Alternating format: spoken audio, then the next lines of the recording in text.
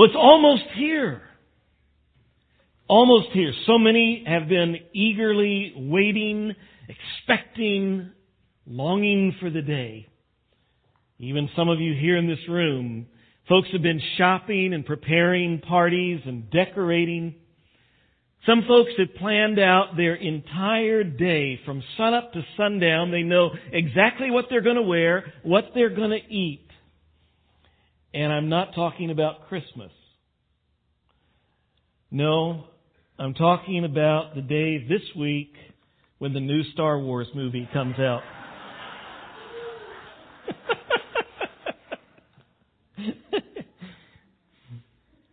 You know, sadly, millions of folks will be enthralled, and nothing against Star Wars story and movies, but millions of folks are going to be enthralled with the continuing saga of the fictional epic tale of intergalactic war, and yet be tragically ignorant, or even worse, tragically apathetic of the true epic tale of human history. The true story of human history from the Word of God, from the Scriptures, is astounding. It defies the ability of our minds to comprehend it, and it amazes every time we take the time to ponder it, to dig in. For here in the Scriptures, in the epic tale of humanity, what we discover is a tale that is filled with a glorious beginning and a tragic failure and loss and suspense and promise and love and friendship and intrigue and betrayal and violence and murder and wars and kings and conquests and empires and prophecies and heroes and zeros and losers and victorious underdogs and a dramatic conclusion and a glorious eternal future. All that and so much more is here in the real life epic tale of the Word of God. Over the past 12 weeks, we have been looking at simply one chapter in this epic tale, the life of Abraham, following Abraham in his journey of faith, his journey of following God's promise. Now we're entering the Advent season, the time where we anticipate and where we celebrate the birth of Jesus Christ, the arrival of the Messiah. It is a tall peak, it's a high mountain in this epic tale. We just sang the Christmas carol, the First Noel. By the way, I wonder how many of you know what a Noel is anyway. Sing it a lot. The Noel, the first news of the birth of Christ. Luke chapter 2, as the angels announced to the shepherds, "Unto you is born this day in the city of David a Savior who is Christ the Lord." The first news of the birth of the Messiah, the first Christmas song, the first Noel. Born is the King. But we could say that, and we might say that the first Noel, or maybe the first Noel, actually we find back in Genesis chapter 3. I encourage you to turn there today.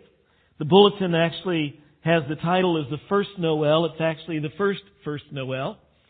And the passage we're going to look at, Genesis 3, its roots are back there, all the way back, long, long ago, far, far away on earth.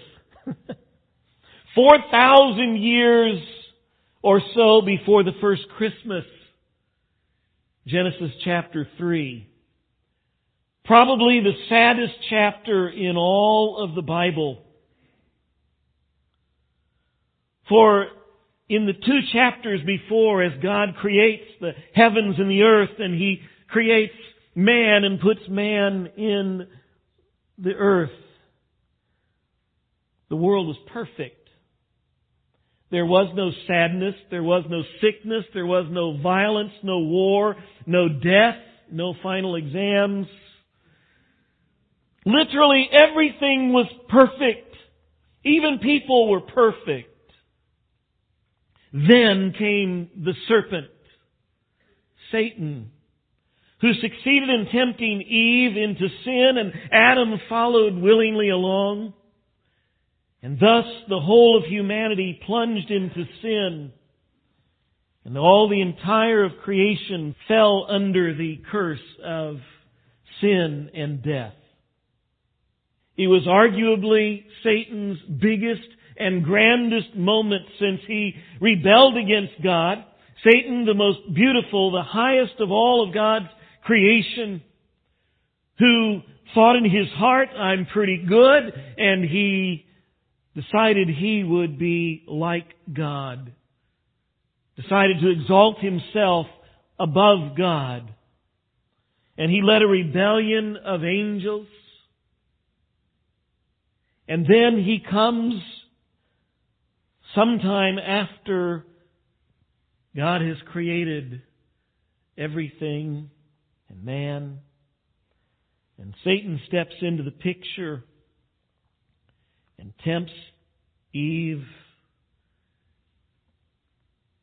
And Satan, in his desire to supplant and to usurp God's position, has destroyed God's creation. And in effect, he has murdered the human race. The people God created and loved. Now here in Genesis 3 and in verse 15, God is beginning to pronounce the curses, first with the serpent, and then he moves on to Eve and Adam. But we're only going to look at one verse this morning, and that will be more than we can handle in the time we have. This verse, verse 15, the great preacher Charles Simeon called this verse the sum and the summary of all of the Scriptures. For hundreds of years, theologians have labeled this one verse the proto-evangelium, or the word in Greek is the proto-euangelion. Literally what that means is the first gospel, the first evangel, the first good news. Here on the worst day of human history, God tucks in, with His grace, He tucks in some good news, even amid the curses that He is pronouncing. We're going to simply focus as we look at this one verse. Matter of fact, let me read it. And then I'm going to focus on our attention on just 3 words to try to help us unpack some of the wonder of this one little verse. Genesis 3, verse 15. God is speaking, and He's speaking to the serpent. He says, "And I will put enmity between you and the woman, and between your offspring and hers. And he will crush your head, and you will strike his heel." First word I want us to notice in this verse this morning is the word enmity. I will put enmity between you and the woman. Now, I think this means more than just that women will hate snakes. Though most women I know hate them with a passion. I'm from Texas and I love this bumper sticker. Texas women shoot their own snakes. If my wife had had a gun, she probably would have, but it usually fell on me to kill the snakes we found. But I grew up in West Texas, and the theory out there was the only good snake was a dead snake. And you'd go around out in West Texas, and I don't know if it's everywhere out west, but I know out in West Texas you'd see dead rattlesnakes hanging on the barbed wire fences. I don't know who it was supposed to scare off, if that's supposed to scare off the snakes or somebody else, but probably to try to scare off northerners.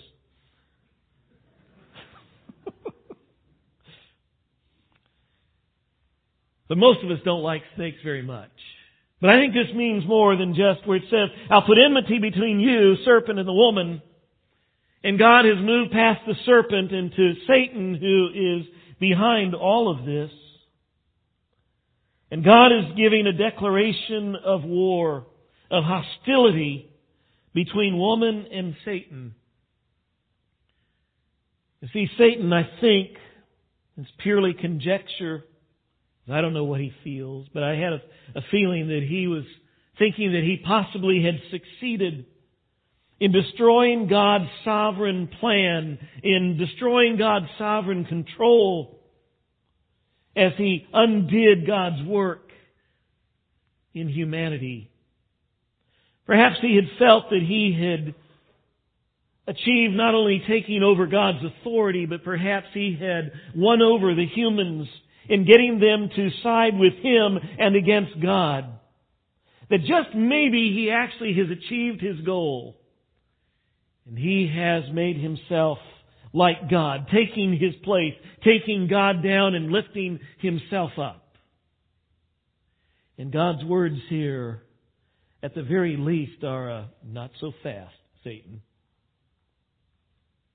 See, I think perhaps what God is saying here is that Eve has fallen, but she hasn't gone over to your side, Satan. She won't love you. She won't trust you. Rather, she will hate you.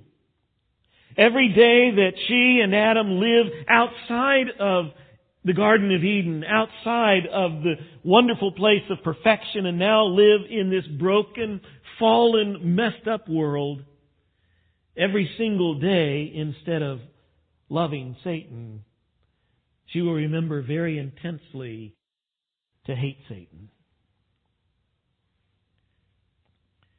I note as God says this that He makes it very clear that He is in charge. Everything He says here is not, Satan, let's sit down and negotiate now that you have messed up my plans.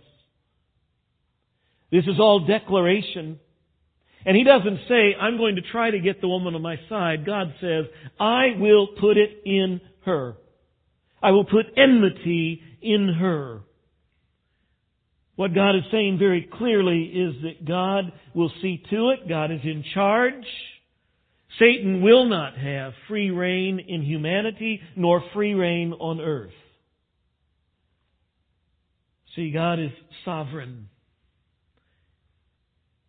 God was not surprised when Satan stepped onto earth, and when he came into the garden, he didn't sneak in and somehow God missed it. God was busy doing something else and God didn't see Satan go in. When Adam and Eve fell, God didn't go, oh no, what am I going to do now? Rather, God knew it all along. Because God is sovereign, He's in control. God is omnipotent. He is omniscient. He knows everything. Not only what has happened in the past, but what will happen in the future. And I know all this because the Word of God says so. And anyone who thinks that somehow that God was surprised by this has not read the Scriptures. I'll give you 3 quick Scriptures you can look at. Here's one. Ephesians chapter 1 verse 4. He, God, chose us in Him, in Christ, before the foundation of the world. In other words, before the world was formed, before the world was made, God chose to save you in Christ. Peter says it over in his little letter. He says, you were redeemed by the precious blood of Christ, and He was chosen. Christ was chosen before the foundation of the world. Jesus Christ was chosen to be the sacrifice, the Savior, before the world was ever made. In the book of Revelation, it says that Jesus was the Lamb who was slain from the foundation or from the creation of the world. It was no surprise when this happened, because before the world was ever made, God knew that there would be sin. He knew that Adam and Eve would fall. He knew there would be a need to be a Savior. And it was all set up before anything was made. Satan did not usurp God's authority. He may have thought he did, but it was all set up long before. So there's some comforting truth in this, and something that you and I can cling to every day of our life. And that is this reality that Satan cannot go in his scheming where God has not already allowed in His sovereignty. See, some of you are worriers.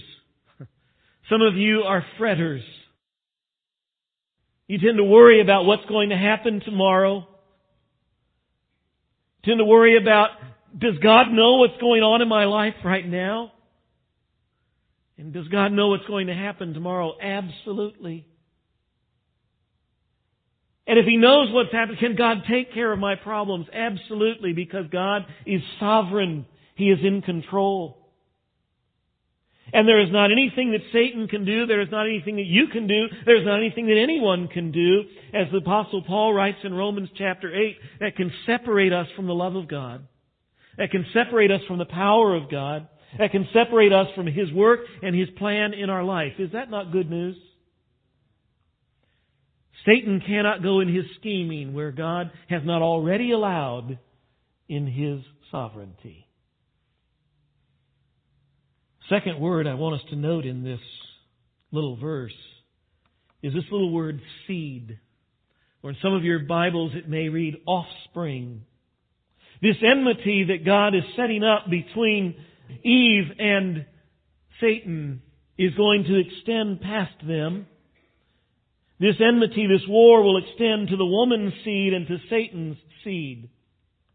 To Satan's offspring and the woman's offspring. And I don't think he's talking here about physical seed, physical offspring. Because, for one thing, Satan is a spiritual being, not a physical being. Satan isn't going around giving birth to lots of little Satans or little demons. Satan's seed here is speaking spiritually of humans, people who will align themselves with Satan.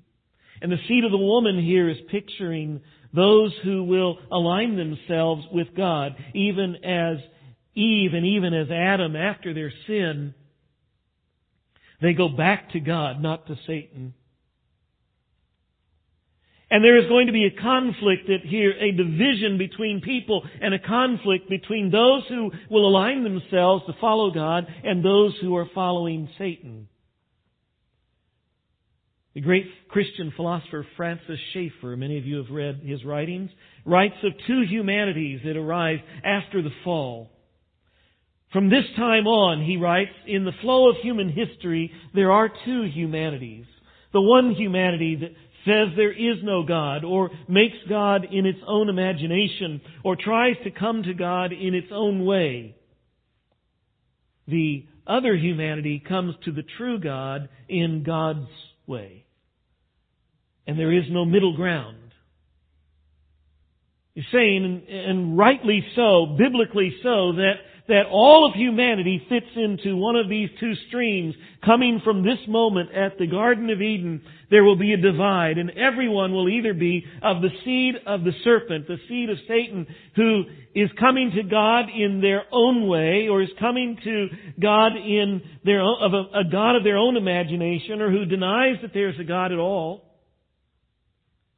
And all of that is in the realm of Satan's seed, and there are those who come to the one true God in His way.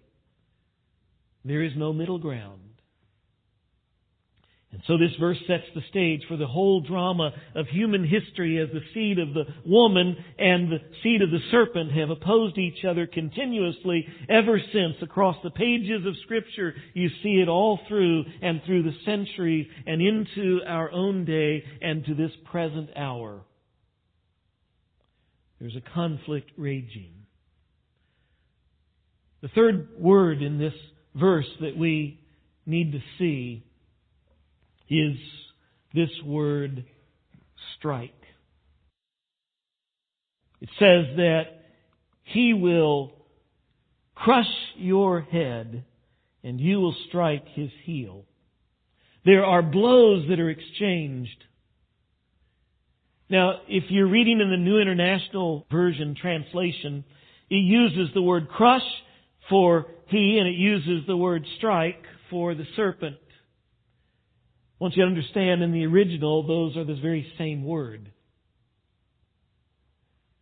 It's the same word both places. And other translations, the ESV, the King James, the New American Standard, they use the same word in both places. And I like the word strike, I think, is used in the ESV. I like the Net Bible, which uses the word attack. He will attack your head and you will attack his heel. The point is this, though, there's a difference between a head strike and a heel strike.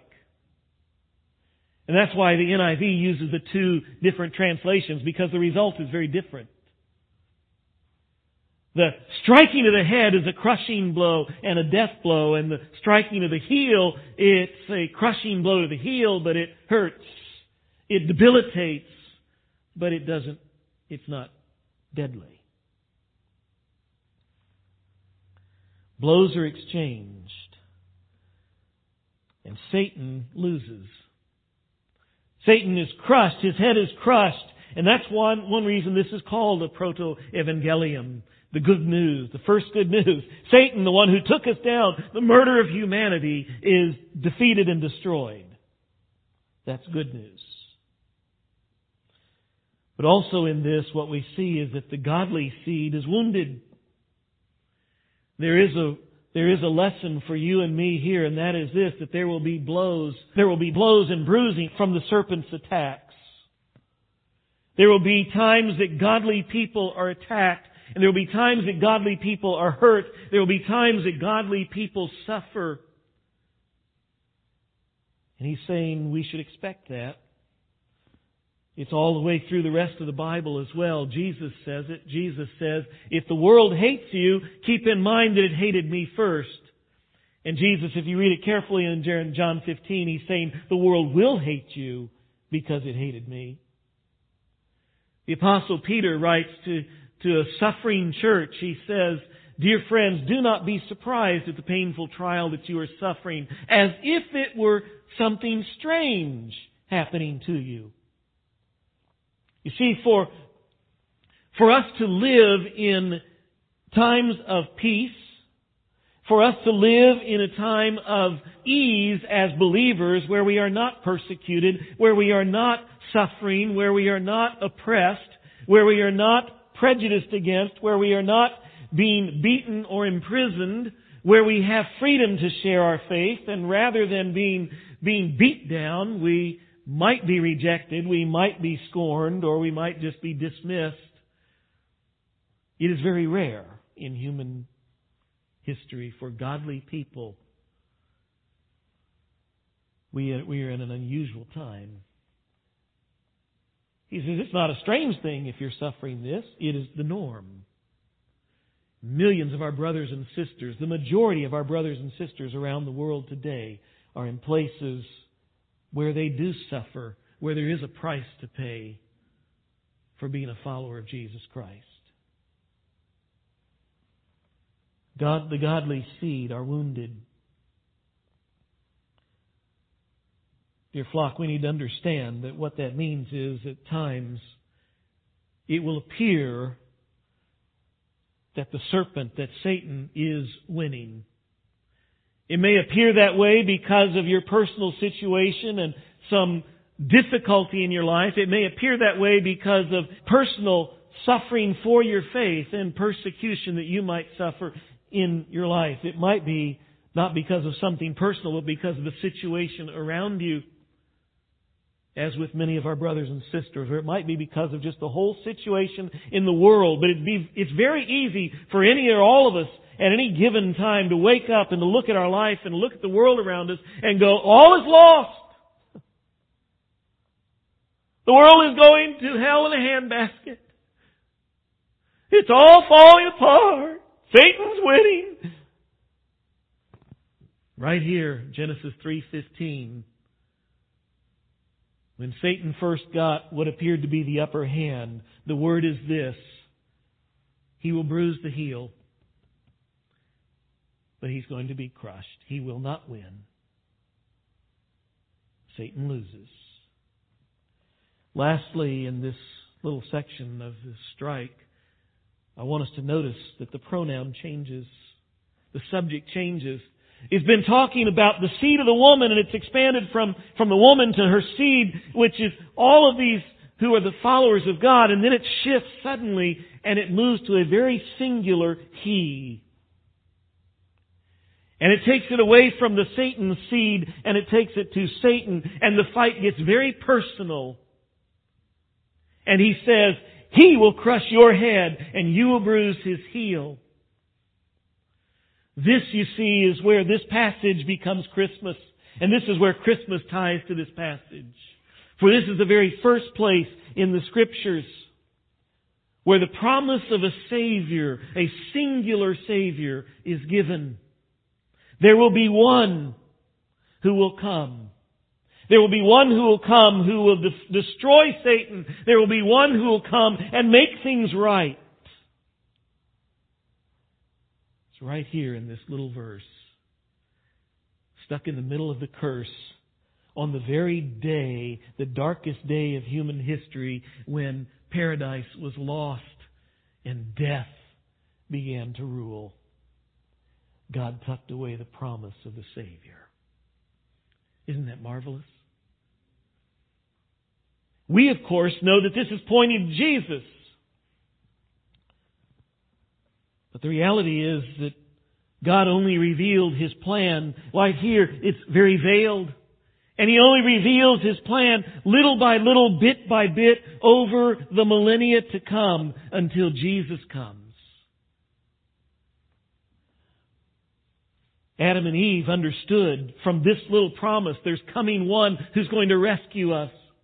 And I have a feeling when their first son was born, when they held that little baby in their arms, there was the thought and perhaps the discussion between them, I think he's the one. I think this is the seed that will save us. If that was their hopes, they were severely disappointed when that seed grew up and he, Cain, killed his brother Abel. As time moves on, the seed of man, the humanity grows more and more evil and wicked, increasingly so, up until the time where God destroys the world by a flood, rescuing only 8 people in the ark, for there were only 8 righteous people, 8 seed of the woman, 8 godly seed on the planet.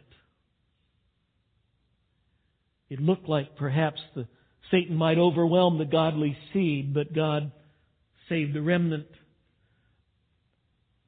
After the flood, as the generations came and went, again the humanity became more increasingly wicked up until Babel.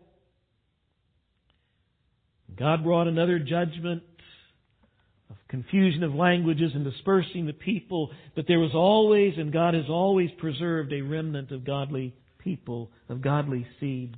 Finally, some 2,000 years later, from the very first promise, from the very first Noel, God called a man to leave his homeland and to go to a land that He would show him. And God promised that He would give him a seed, and that seed would be the one who, through him, all the nations of the earth would be blessed.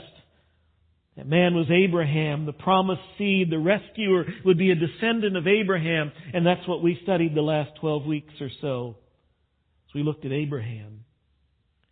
Just that one chapter, and then God says that Abraham's son, Isaac, through him will come the seed of promise. And Isaac has 2 sons, Jacob and Esau. From him, one of those 2 sons, Jacob, will be the seed of promise, or the one through whom the promise will come. Jacob has 12 sons. Those 12 sons become the 12 tribes of Israel, for Jacob's name was changed to Israel. Of those 12 tribes, God gives word that one of those, Judah, will be the one through whom the promise will come. The book of Genesis closes out.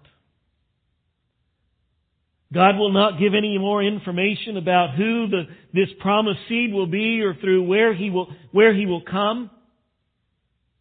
400 years the people are in Egypt as slaves, and they grow into a mighty nation.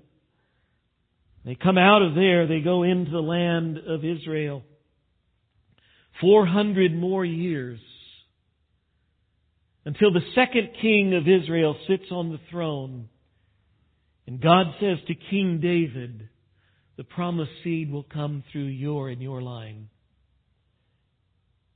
Promised seed will be a descendant of Abraham, a descendant of Isaac, a descendant of Jacob, a descendant of Judah, and from the house of David. From the time of David until the close of the Old Testament, the last of the Old Testament prophets, the prophet Malachi, the prophets would speak, and God gave many prophecies about the coming Messiah.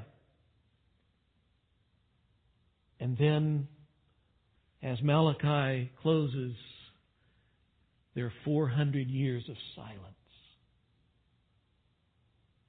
You see, I don't know if you can even just begin to get it, if I can just begin to get from this what it is to wait and to long for the Messiah. You see, because the wheels fell off, death came into the world, and sickness and war and all kinds of rotten stuff came into the world, and people were longing for a Savior, for the one to come and make things right. Some 4,000 years of longing and waiting from the very first little promise in Genesis 3. Can you just feel a little of the expectation, the hope, or maybe the discouragement of many who thought, He's not coming. It's been too long. And then He came. One starry night, the angels showed up to a bunch of lowly shepherds. Do not fear, I bring you good news of great joy, which will be for all the people. Unto you is born this day in the city of David a Savior, who is Christ the Lord, the promised one. And suddenly there was with the angel a multitude of the heavenly host, and they were saying, Hosanna! Loosely translated. Yes, good news, He came. The Messiah has come. See, it's so easy for us to look back 2,000 years and go, yeah, prophecies, yeah. We didn't have the 4,000 years of longing expectation, waiting. Seed of a woman was born of a virgin, as prophesied. God became man. And then the unthinkable, the seed of the serpent, put the seed of the woman to death. Again, on that Friday, it seemed like the ultimate victory just might have been Satan's. He killed the promised seed, the God-man, the hope for the rescue of humanity. He was killed. But remember, brothers and sisters, Satan cannot go in his scheming where God has not already allowed in His sovereignty. See, we already read the passages. God had planned for Jesus to die as our substitute, to pay the price for our sin. He's chosen before the foundations of the world. Sunday morning, the real victor walked out of the grave, alive from the dead. He wins. His resurrection from the dead sealed the victory over sin and over death and over Satan. And it was a crushing blow to the head of that serpent, to the head of Satan. The writer of Hebrews says, He, Jesus, shared in their humanity so that by His death He might destroy him who holds the power of death, that is, the devil. On the cross of Jesus Christ, the power of death and the power of Satan was destroyed, and by His resurrection, His victory was assured and secured. And it raises a question. Because if all that is really true, then why, if Satan was crushed by Jesus, why is he still around today? The saga continues. See, God knows how to do a story better than George Lucas. The story isn't over. Why is there still suffering and evil? Why is there still murder and disease and death in this world today? Why is Satan still allowed to run around in this world if Jesus destroyed him? Well, if you read the rest of the book, what you realize is this. Jesus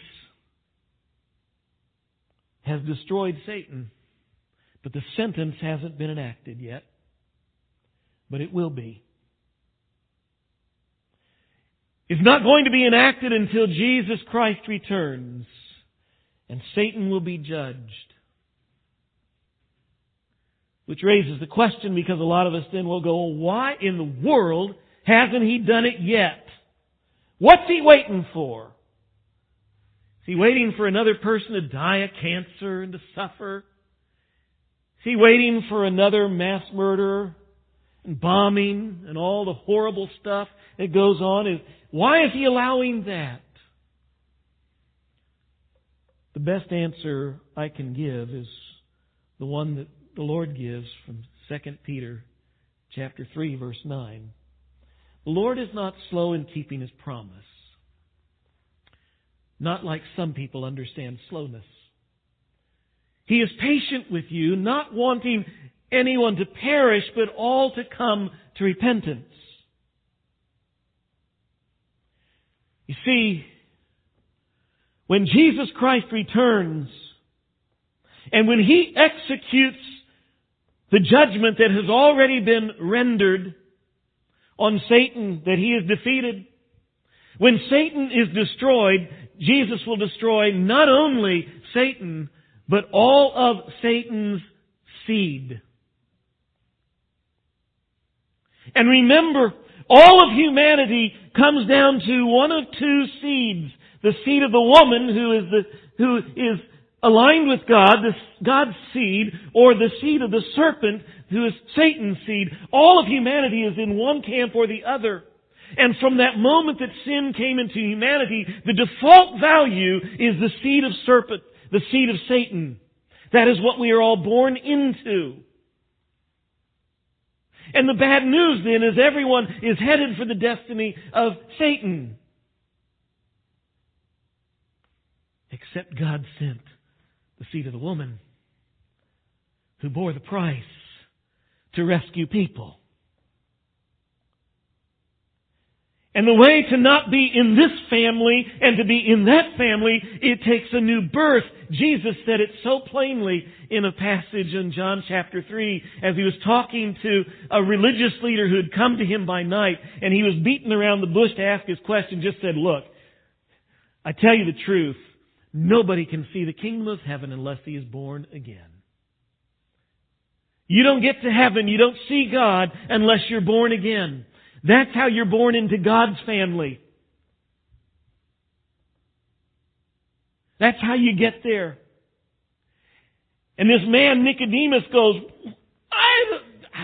how do you get born again? I mean, you can't go back in your mother's womb and go through this whole thing. What do you mean, Jesus? And Jesus said, are you a teacher in Israel and you don't get this? Don't you see there's been this whole battle of seeds and you need a new birth? How do you do it? He explained it so clearly just a few verses later. Verse that most of you know, John 3:16. For God loved the world so much that He gave His one and only Son. The seed of the woman who came, who died in our place. He gave His Son so that whoever believes on Him will not perish, but have everlasting life. Here's how you get born again. It's by believing in the Son, the one God sent as the sacrifice, as our substitute.